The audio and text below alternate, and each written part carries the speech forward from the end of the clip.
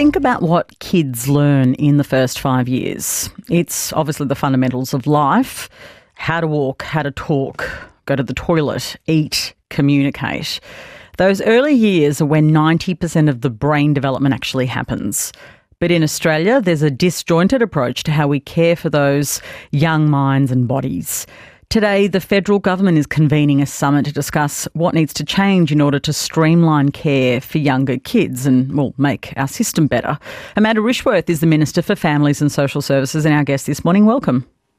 Great to be with you. What is the current state of early years care in this country?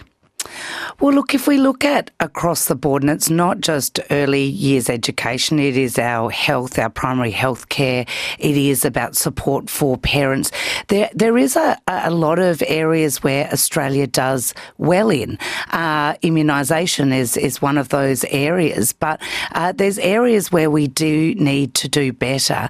And I think if we look at some of the results down the line, whether they're education results or others, we can see that we're either stagnating or actually going backwards. So we need to be investing in the early years, I think, in a much more coordinated way so that we can get the best outcomes for children but also their families. Some would argue we know all of this. You've got all the research before you. Why do you need to have a summit or a talk fest to go to action? It's all before you, isn't it?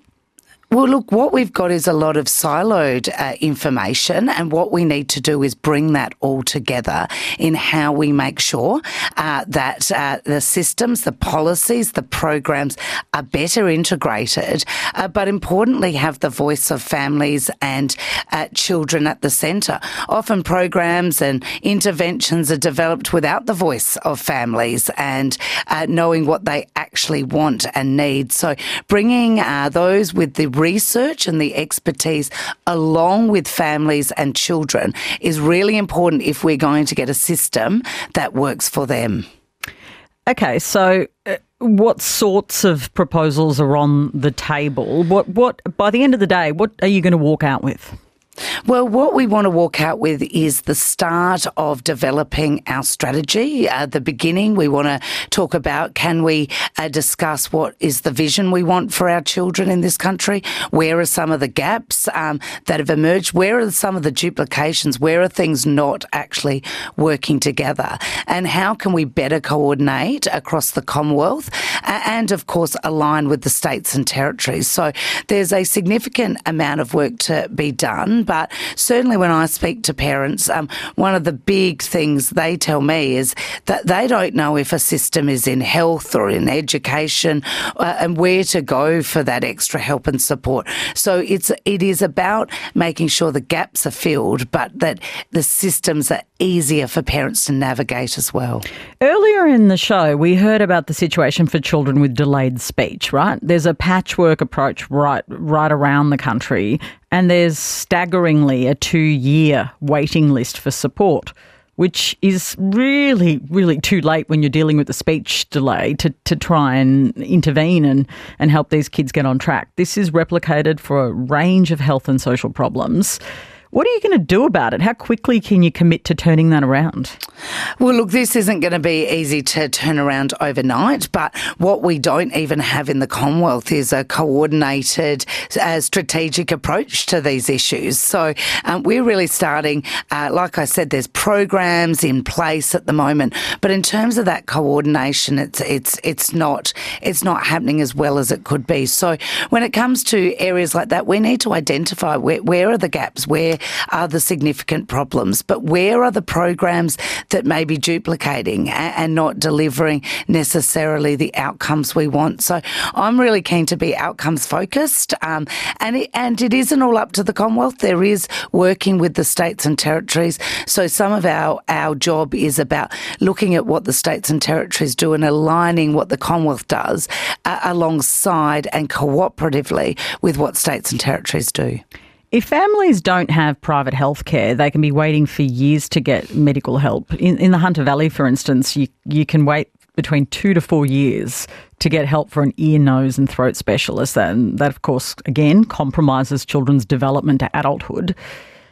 Is there going to be a commitment to try and bring those waiting times down as well out of this meeting? Is that the kind of goal you'll have to try and meet those sorts of goals?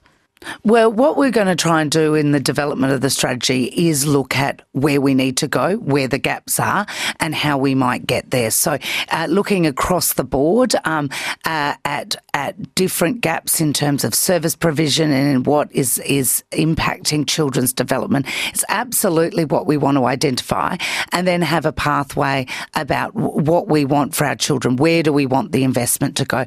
So that is a big discussion. I think for a long time it has sat in different buckets. Is that education? Is that health? Is that disability support? And of course, we know that it's all integrated entirely. So it is about working through those and looking at making sure the services are there when people need them. And I think what you've identified is that it's not equal around the country. In rural and regional areas, we know access to some of these supports and services is not equal to those in metropolitan areas. So that is some of the areas we want to look at, is where does the extra heavy lifting need to happen as well.